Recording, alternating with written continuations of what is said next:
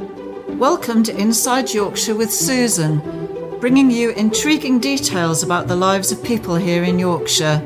So, come on in and join us.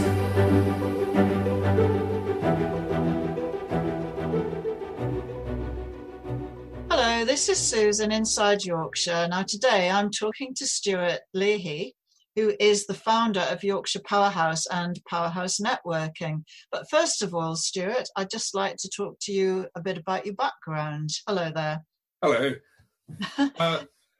I'm often accused of not being a very broad Yorkshire. Right. But you are from Yorkshire. I definitely qualify as proper Yorkshire. So I was born in Wakefield. My mum is a Yorkshire woman through and through.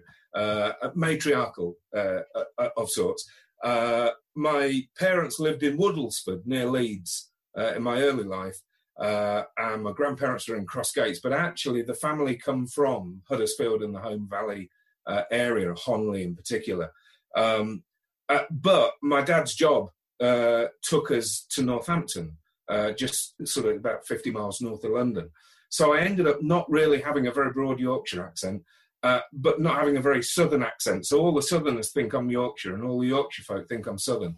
And I sort of sit very firmly in the middle, not really caring, which is a good proper Yorkshire attitude to bring.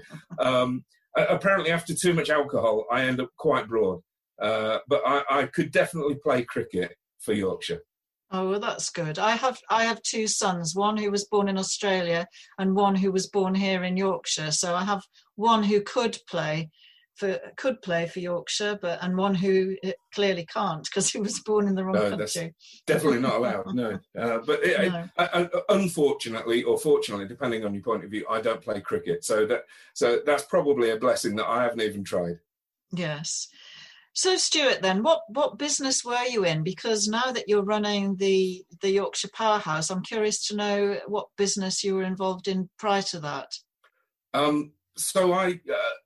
When I was very young and left school, I bumbled from job to job, didn't really have a clear vision of what I wanted to do. And I ended up bumbling into an American telesales environment.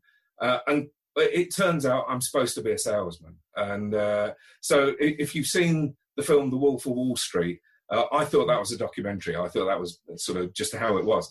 And so that was how I was brought up. It was a proper, horrible American telesales environment where you had to stand on chairs and tables and recite certain things. And it was truly awful.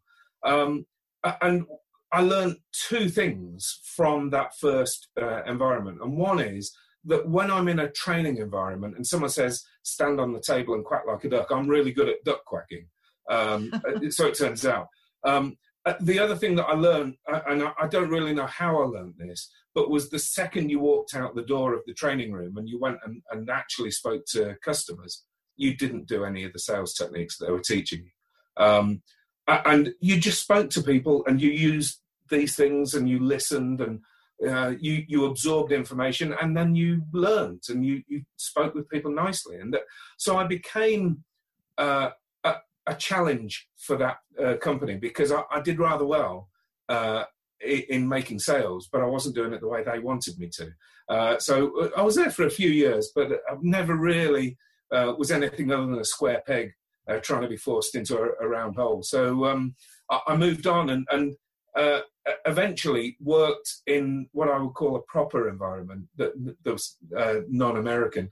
And I was doing professional sales. And the guy that I was working for was an evil German called Michael Klutentrater. And he made me go and study marketing. And it was the best thing he ever did because I realized that actually I fell in love with marketing. And I studied it up to the degree qualification and just adored it. I realized that marketing and selling are two sides of the same coin. That marketing is about pulling customers to you and selling is about knocking them over when they're there. And I enjoyed the process of understanding how to market much more than I enjoyed the process of making a sale, but I recognized the importance of doing both. So I became a bit weird. I became a marketeer who really appreciated selling. and that's a bit of a rare thing. And then eventually, I bumbled along and landed up in being a web designer in Yorkshire, and set up as a sole trader way back 20 plus years ago now. And just to be clear, I'm not a technical coder and I'm not a graphic designer, but at the time, being a web designer was fairly straightforward. And so I was a fairly straightforward web designer for small and medium-sized business who just needed a simple website.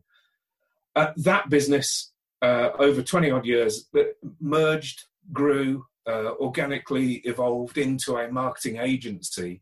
And in the end, we specialised in targeting manufacturers and engineers, did very well. We worked with our customers more as if we were growth consultants than graphic designers and web designers. And because the end result of what we were doing for them was to help them make sales. And so that was my core business, is sort of owning and running a design and marketing agency. And then 3 years ago in 2017, I was very fortunate. I managed to sell my shares to the guys that work with me. And I did a very nice exit away from the business and allowed them to take it and move it forwards in their direction. And so, yeah, that positioned me into semi-retirement. So I needed something to do, and Yorkshire Powerhouse was it. Yes, well, their loss is our gain, I think. I noticed that that you'd actually said, I think, correct me if I've got this wrong, that the name Yorkshire Powerhouse came from was it the speech that George Osborne made about the North needing a northern powerhouse? Well, you've niched it into a Yorkshire Powerhouse, which is a really good title. Well, there was... I didn't rush into the Yorkshire Powerhouse project, and I didn't rush away from exiting the previous business. So I was very fortunate, and I had plenty of time to think about it and strategize and work out what I wanted to do. And so I was able to do a bit of a vanity project and go for the things I love. And what do Yorkshire folk love if it's not Yorkshire?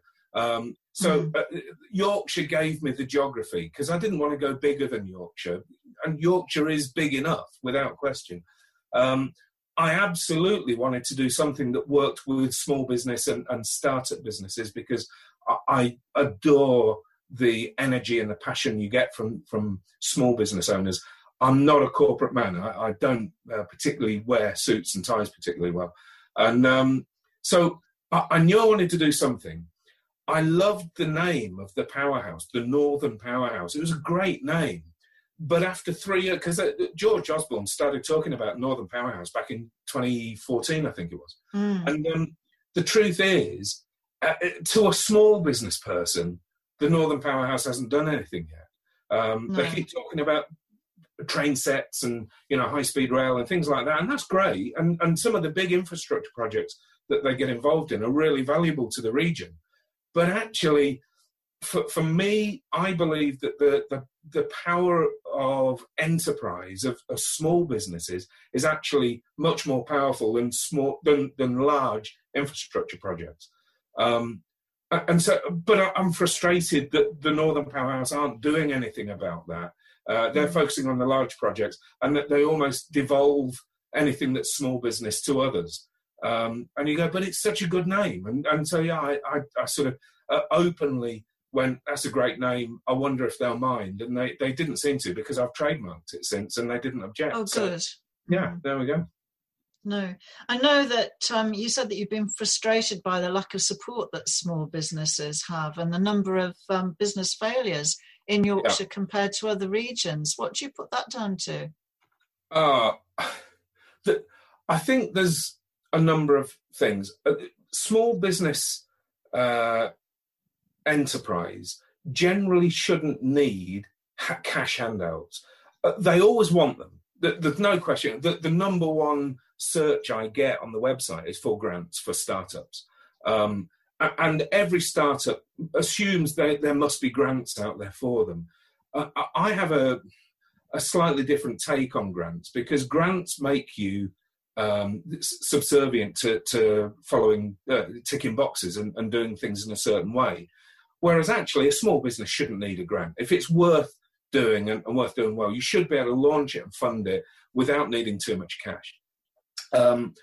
So there isn't, in my opinion, a lot of support out there for truly small businesses.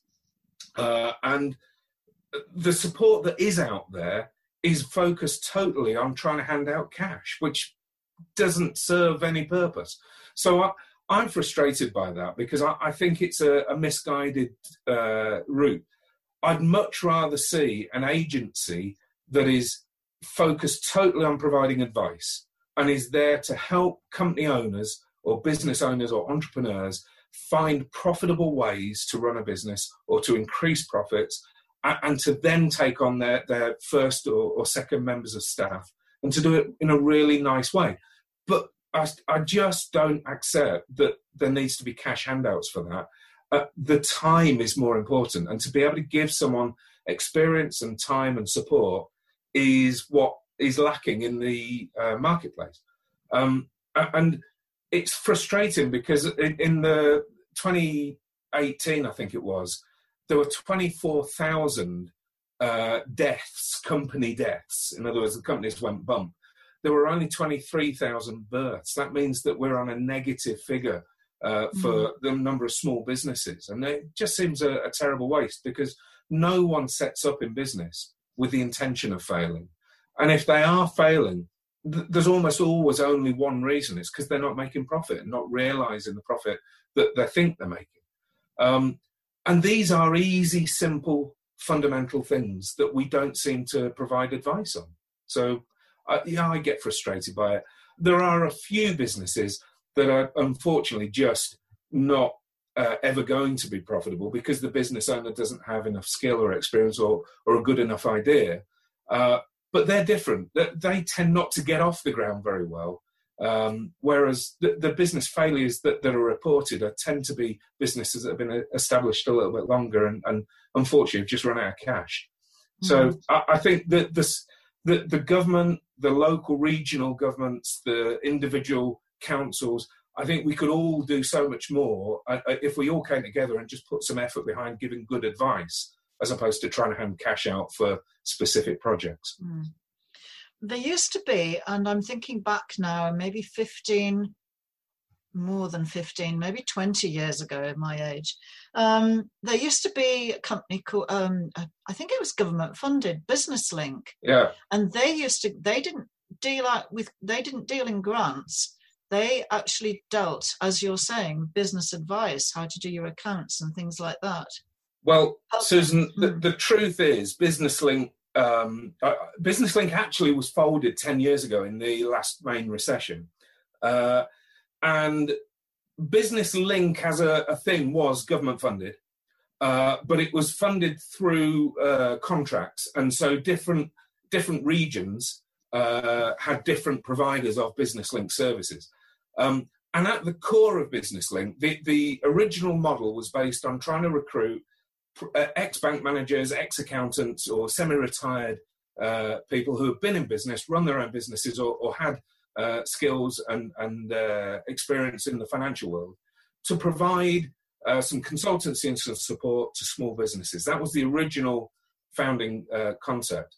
One of the things they did very well that I'd love to see again is they used to run 6 workshops for startup or pre-start businesses. And they were really good because they were very straightforward. One was on marketing, one was on finance, one was on compliance, and they just took you through the basics of what you had to do to run a business. Unfortunately, all that got taken away 10 years ago. And also, unfortunately, a lot of the projects that different business links got involved in, some of them in some regions were absolutely about handing out grants. And as soon as they started doing that, certainly where I'm based in Kirklees, they were definitely doing grant provision. And it was frustratingly woeful at the time because you could just see, both as a potential recipient of the grant and also as a potential supplier of services, that the system was being abused. by people milking it for the cash and milking it for the easy times. And it was very frustrating because you just see the money going down the pan. And this is the problem with cash handouts, is as soon as it's cash handouts, it gets abused. And there's no point in doing a government-based system that's being abused. So I want to approach things a bit more positively, so that, sure, we have information on grants, but the truth is, I'd much rather see a business launch without the need for a grant, because they're a stronger business and they're more capable of proving their worth and staying in business. If a grant is needed, it's normally not a positive sign for starting a business. So, I'm a grumpy old sod. I don't approve of grants for startups. No, okay. Well, I noticed from the Powerhouse information that you sent. Well, that you send the links. You make the links available so that anyone who's interested can actually have a look at it. And I know you sent me some additional information that there's a lot that you do provide. You provide a lot of free, and it's free information, as you said. The two words that that Yorkshire people, the two favourite words, Yorkshire, free and Yorkshire. So there is a lot there. Well, the concept of the model that I put together was, what does a small business person need to either launch or grow their business? And the basics for that, if you're actually going to do it properly and well, you need to actually have information and some sort of plan. And ideally, that plan should be quite high-level strategy rather than just a fag packet. So the reason you need the information is because a lot of small business owners have never actually been taught how to run a business. I haven't. I've done some studying on marketing, and I did a business studies course.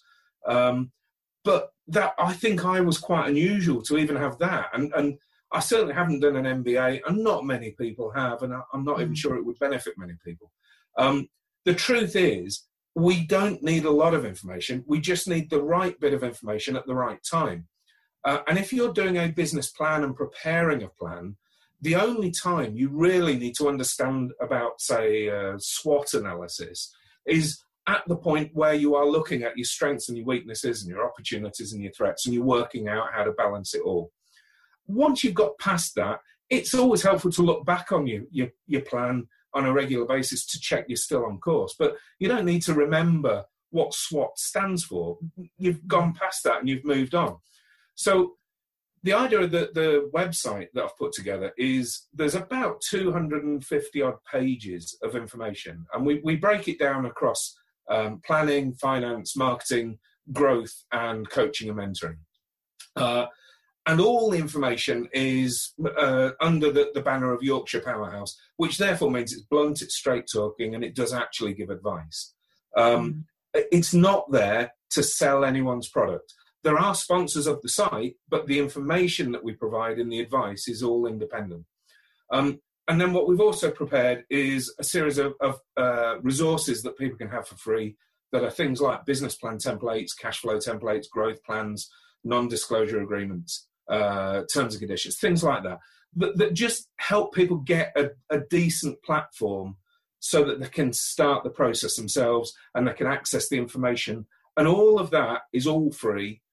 There's no paywall, there's no interest in creating an income from that, because the project isn't there to generate cash. It's there to provide good quality information so that we can provide quality enterprise and quality skilled entrepreneurs into the Yorkshire market. That's the goal. So Yorkshire Powerhouse in itself, then, I saw you said is non-profit making. You put all the money back into yes, I'm into very marketing. Successfully not making a profit. Yes, it's one of my best skills. Yeah, one of your best skills. I'm quite good at that too with my podcasting. Believe me. Yes, exactly. Yeah, it's a good skill to have. Anyway, I know I asked about membership, but there isn't a membership fee. No. We're just users who are there and actually taking part in whatever is offered, which is interesting, because other people run it a different way. Oh, sure. it would be easy to try to operate as a commercial venture and to try to charge a subscription fee or a membership fee and things like that. But as soon as you put a barrier in the way, what you're also doing is not only is it an actual barrier to people moving forward, but it creates that cynical perception. So people not only look at it and go, ugh, I have to now pay to get the extra bit of information, but they look at it and go, oh, I'm not going to recommend it. And those two things conspire to make it a pointless exercise. To me, it's better to offer it for free because I'm not trying to make money out of giving that information away. There are elements of what I'm doing that generate income, but the income they generate is only channeled back to the project, to promote the project, to pay for the expenses of running it, to support the marketing that we do. It's not to make some fat cat director a bigger dividend payment. That's not its purpose in life.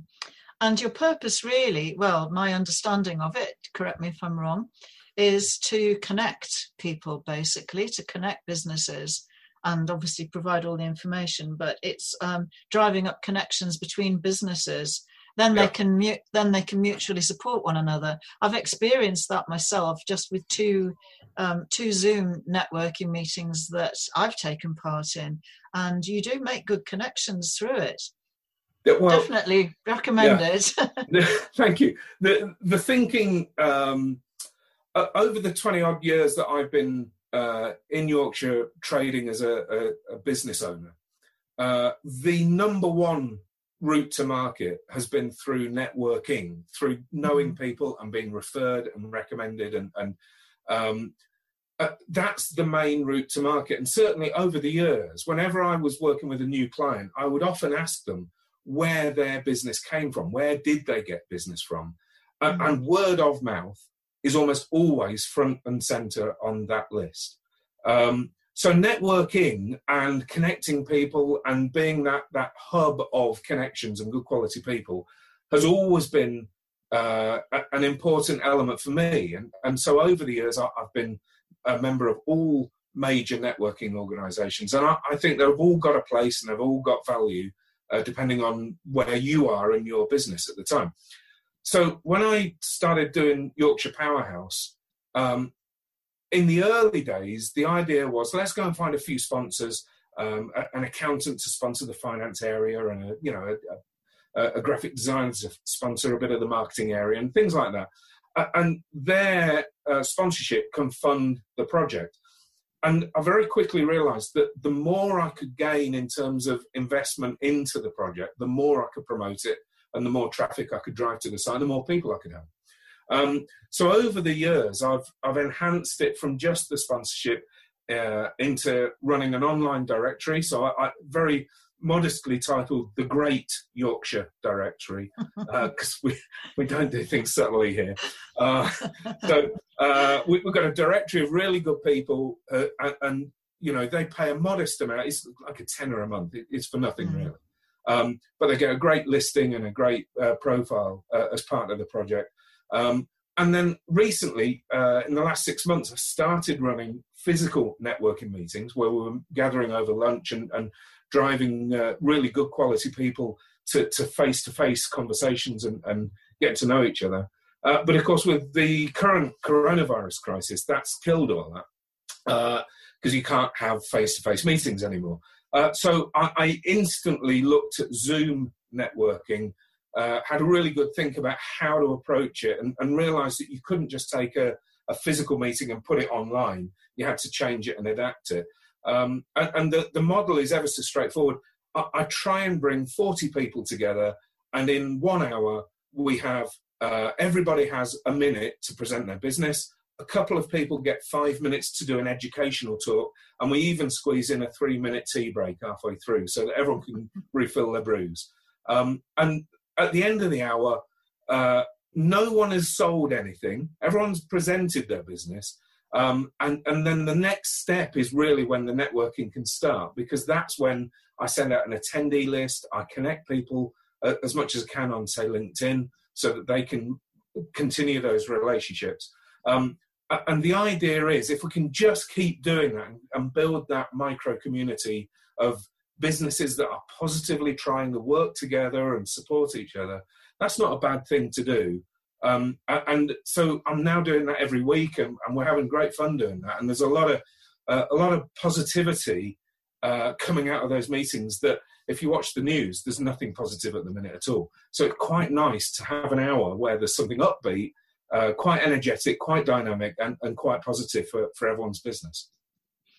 I think it's really important. I mean, I've really pared down the amount of news that I'm watching at the moment, because particularly morning news, because I'd find if I get up and look at the statistics and everything else in the morning, and most of the news is about the current problems, that it sets my day off to such a bad start. I do keep on track with, I dip into it occasionally, but to have something upbeat, I mean, I'm really working hard to get fairly upbeat interviews for the podcast, because I think it's important that we put good news out just to balance it up, really. Very much so. I mean, 2 articles that I personally wrote last week. One was how to actually make your first Zoom call a successful call, because it's new to a lot of people, and it was new to me just a few weeks ago.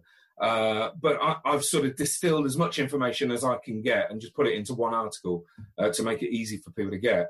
The other one that I wrote just over the Easter weekend, actually, was about how to market a business in the middle of a downturn, like the lockdown that we're in at the minute. And of course, that's really where my passions lay, is with the marketing and the sales aspect. I still do. I love it. But my interest now is to help others make sales and to drive their marketing efforts. And so it's things like that I can do it's genuinely positive.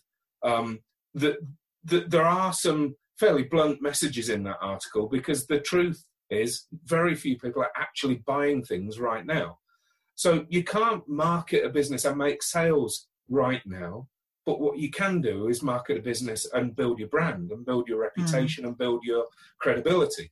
And it's, I'm very lucky. I can step back from it because I'm not trying to run a business or rescue a business. So I can take the time to step back and go, okay, come on, I'm supposed to understand sales and marketing. What would I actually be doing if I was given the time and the thought process to really study it and think about it? And then I can share that information with people. And one of the beautiful things that has happened over the 3 years that I've been running this is the email list that I send to has just consistently grown week on week on week. And so I'm now, when I send an email out every week, it goes to 10,700 Yorkshire business people.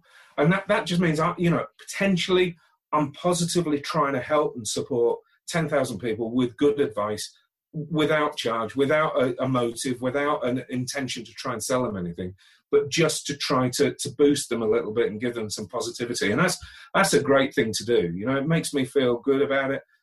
And the feedback I get from people is always very kind and generous. So yeah, have a lot of fun.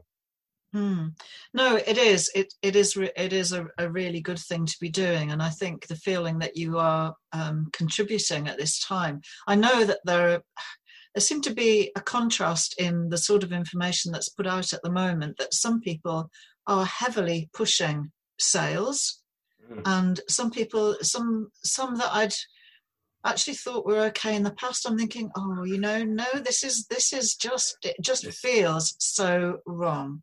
Yeah. I had thoughts about something I was going to be doing business-wise that I've completely put on hold because it's just not on now. It really isn't. The current environment, you would be absolutely crazy to take on something new or to start thinking about taking on new contracts or new, anything of substance would be madness, because we don't actually know how long it's going to last. We don't know when it does come to an end, what damage has been done to the economy, because unquestionably the economy is going to be in a different state. So the world is going to have to find a new normal at some point in the future. But all that's terribly vague. And while it's so vague, you can't go and market a business and make sales. And I'm with you. I've had some corkers recently of people trying to do direct sales. And you just look at them and go, what on earth are you thinking, trying to push a cheesy old sales message at a time like this? No one's buying. So maybe, this is the wrong style, but there we go. Again, if I can influence people and do it in a nice way and give them some sensible, clear thinking, then that's a good thing. And it's something I should try and do more. I think certainly the brand awareness, I think you can't just sit back and go, well, hands up, I can't do anything now, I'm just not going to do anything, and not still keep out in the public eye. I think you still have to be, you've got to be seen to be still around, as you say, brand awareness, because without that, I think we will have taken too many steps back to actually start up again afterwards. Well, that's the issue, is if you aren't actually maintaining a level of noise and keeping your name out there and keeping your message out there, whether it's your personal name or a business name, it doesn't matter. If you're not doing that and maintaining it, and I think that's what we should be doing, is focusing on some sort of maintenance of your marketing strategy and your branding. If you don't do that, you're essentially saying to the world, I'm not trading. And people are fickle. It's just true. You have to be in someone's mind on a regular basis to be remembered by them. If you're not in their mind, when we come out of lockdown and when this crisis ends, you are essentially relaunching a business from the very beginning. And that takes time. We all know that takes time. Whereas if you've been maintaining it and keeping it bubbling away, you're there and you're able to launch things. And certainly one of the elements of the article I wrote over the weekend was to start getting people to think about a strategy for returning to normal business. We can all do stuff that is not direct selling, but that is preparing to make a direct sale or preparing to do some direct marketing as and when we come out of lockdown. We can have all that preparation done now, so we can do really positive things and really constructive things to influence our strategy. Just don't press send yet, or don't put the stamps on the envelopes yet. And there are things that we can do. Doing nothing, to me, is essentially putting up a white flag and admitting defeat. And also it is jeopardising your own ability to come back to business later. So I think it would be a dangerous thing to do. I've noticed, obviously people have got more time, but I have noticed from the podcasting that there seems to be more demand. I'm thinking I probably ought to be doing a bit more, but I'm also trying to do some online courses, which I thought, well, now is a perfect opportunity for education, isn't it? To try and improve what you're doing. But I was surprised when you told me that you were not very experienced in the use of Zoom. I must look that article out, actually. Whereabouts is it? Is it on the Powerhouse? The article that you'd written about Zoom meetings. Where is that? It's in the marketing area. Do you want me to send you a link to it? Please, if you don't mind. And you can perhaps put it in the notes of the podcast or something. So I can put anything at all that you want me to in the notes. Okay. Well, within reason, obviously, Stewart. Of course, yeah, absolutely. No, I'll send you a link. And if you just go to the website and do a search for Zoom, you'll soon come across the article. No, I'm new to Zoom. The first time I installed it was 3 weeks ago. And I studied it because my approach is always to try to understand something before I deal with it. So in the past, when I've been a cheesy old salesman, I've needed to take something to bits and rebuild it before I can go and sell it, because I need to understand how it works and what the componentry is. And Zoom is just an online version of the same thing. I needed to understand it. So I looked at a lot of tutorials. I looked at a lot of articles that aren't put together by Zoom, because Zoom, of course, are always going to tell you how amazing it is. and I wanted to understand what the flaws in it are. There's some press attention at the minute to Zoom not being as secure as it could be. I'm struggling to see that. Passwords are hackable, so it comes down to how secure a password you set to allow someone into a Zoom meeting. So there's things you can do to make sure that Zoom is as reasonably safe as it can be. And if all we're trying to do is have conversations, I think Zoom's fine. So yes. Yeah, I read, I understand, I try and get my head around the thing that I'm wanting to use, and only once I understand it do I launch it. So I probably spent about a week really reading about Zoom and understanding other people's attitudes to it before I started going, all right, I'm going to run some Zoom meetings myself. But yeah, once you get your head around it, it's fairly straightforward. I really like it because for me, the amount of time it would have taken for me to come to, sorry, I'm not sure. Are you living in Leeds or near Leeds anywhere? No, I'm in Huddersfield. Well, I'm in Stewart, which I got told off horribly for when I called it Slaithwaite. So no, it's Stewart. Oh, is that how that's pronounced? Wow, okay. Yeah. Stewart, okay. Yeah, although despite my background and the fact that my family come from the next valley, I'm still a Cumberiner, of course. But that's just normal Yorkshire things. But yeah, I live and work from an office in Stewart.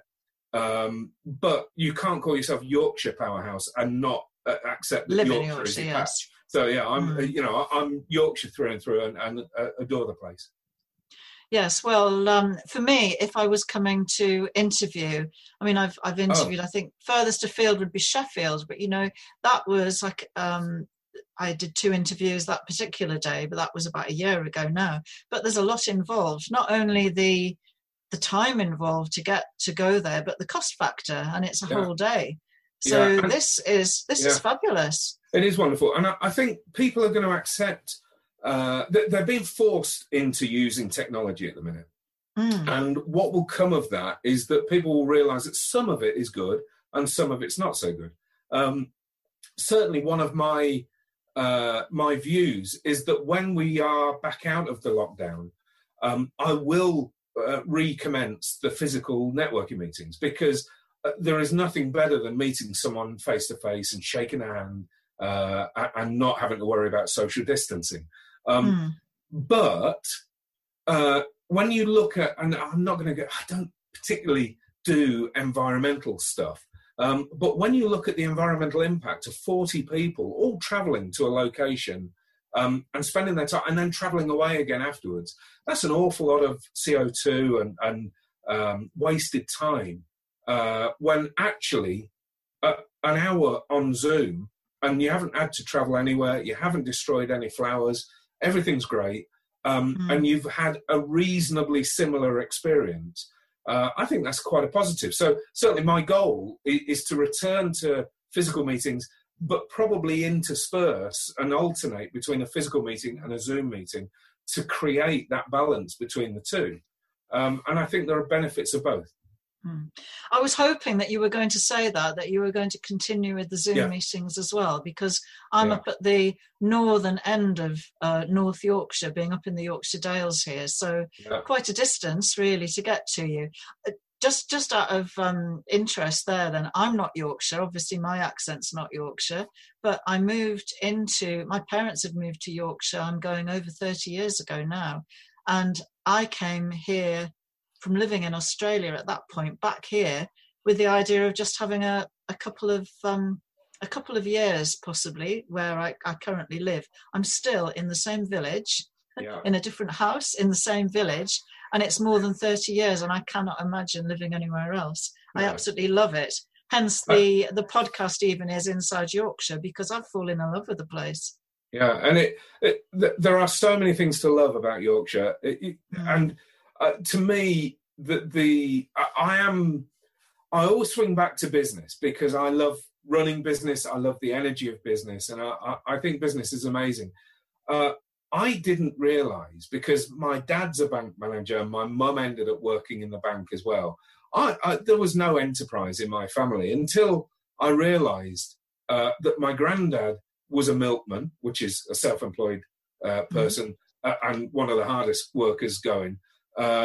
He then became a cooperative insurance salesman, which again was a self-employed status. My uncle, who lives in Denbydale, ran his own building and joinery business for many years. And you start looking through the family, and it's enterprise all the way. And if you actually go wider than that, Yorkshire has an amazing enterprising culture. Yorkshire folk, you go back to the weavers' cottages, where an individual family was essentially a business on its own, serving the mills. The enterprise culture of Yorkshire is stunning, but we don't seem to want to channel it, and that's frustrating to me, because I can't see why you wouldn't. And so all these grand plans of the Northern Powerhouse and the local enterprise partnerships and all these sort of things, they don't seem to do anything for the common entrepreneur who just wants to run a solid business and support his family or her family. And that frustrates me. So that's it for me. When you can cope with that as a concept, that's when you understand Yorkshire folk, because that's all we want to do is look after our own. And if I can do my little bit towards that, then I'm doing all right. I'm happy with life. Yes, well, you're certainly doing that. I would say definitely can applaud what I've not really known you for long, but first impressions certainly. And I have to thank the combination actually. I did see you on LinkedIn, but I was given you as a contact by Keith Madeley, Mr. Yorkshire, who I interviewed not so long ago. Yes, I know. So, he's given me quite a few contacts, and the connections are ongoing now. It seems to just be spreading out, which is brilliant. Keith is an amazing man to know. And if you ever want to understand personal branding, just look at Keith and have a look at what he's up to and how he's approached his sort of title of Mr. Yorkshire. I mean, he even walks around in a pinstripe suit where the pinstripe says Yorkshire in it. When I met him, and he said to me something about there's Yorkshire in the stripe, and I didn't like to peer more closely to see, but the word is actually written in the stripe. The word is Yorkshire. Yeah, it's just repeated, and that's what creates the stripe. I thought so. Yes. Yeah. Yes, so, I didn't get close enough to spot that. I was curious. I must admit. Keith is a splendid gentleman, but of course, that is the point of Yorkshire. There are a lot of splendid gentlemen. There are some wonderful eccentrics, and there's just this great culture of good quality business people. And I think it's a wonderful county to operate a business in. We have great fun. It is, and a spade's a spade, isn't it, really? Unless it's a shovel, yeah. Unless it's a shovel. Well, yes. What you see is what you get anyway, very definitely. So. Yeah, I've found that. I hope there's a degree of that in how I'm operating, because the culture of Yorkshire, that bluntness, that directness, is actually a positive thing.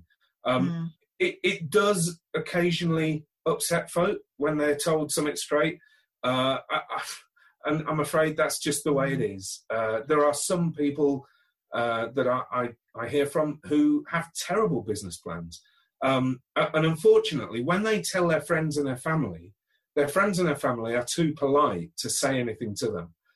If they come to me and they've got a really awful business plan, I won't tell them it in a rude way, but I will tell them that the plan needs some work and that they're at risk of being another statistic.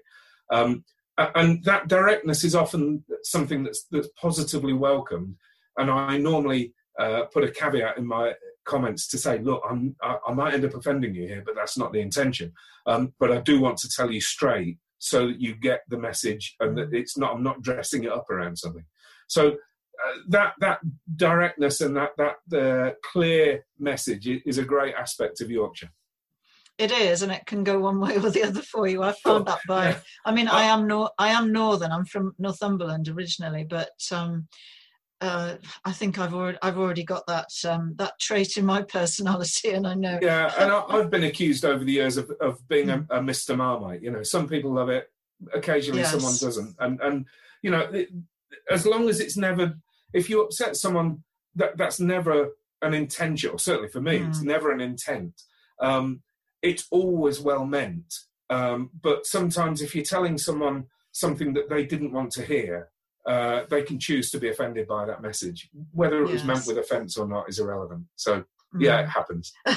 It happens, one of those things. Yeah. Anyway, that's been a really interesting chat, Stewart. I'm glad to have had the opportunity to get to know you a little better, and no doubt I'll see you on the next Zoom meeting. We will be Zooming in due course. I'll look forward to seeing you again. Okay, that's great. So thank you very much, Stewart. This is Susan now, signing out from inside Yorkshire.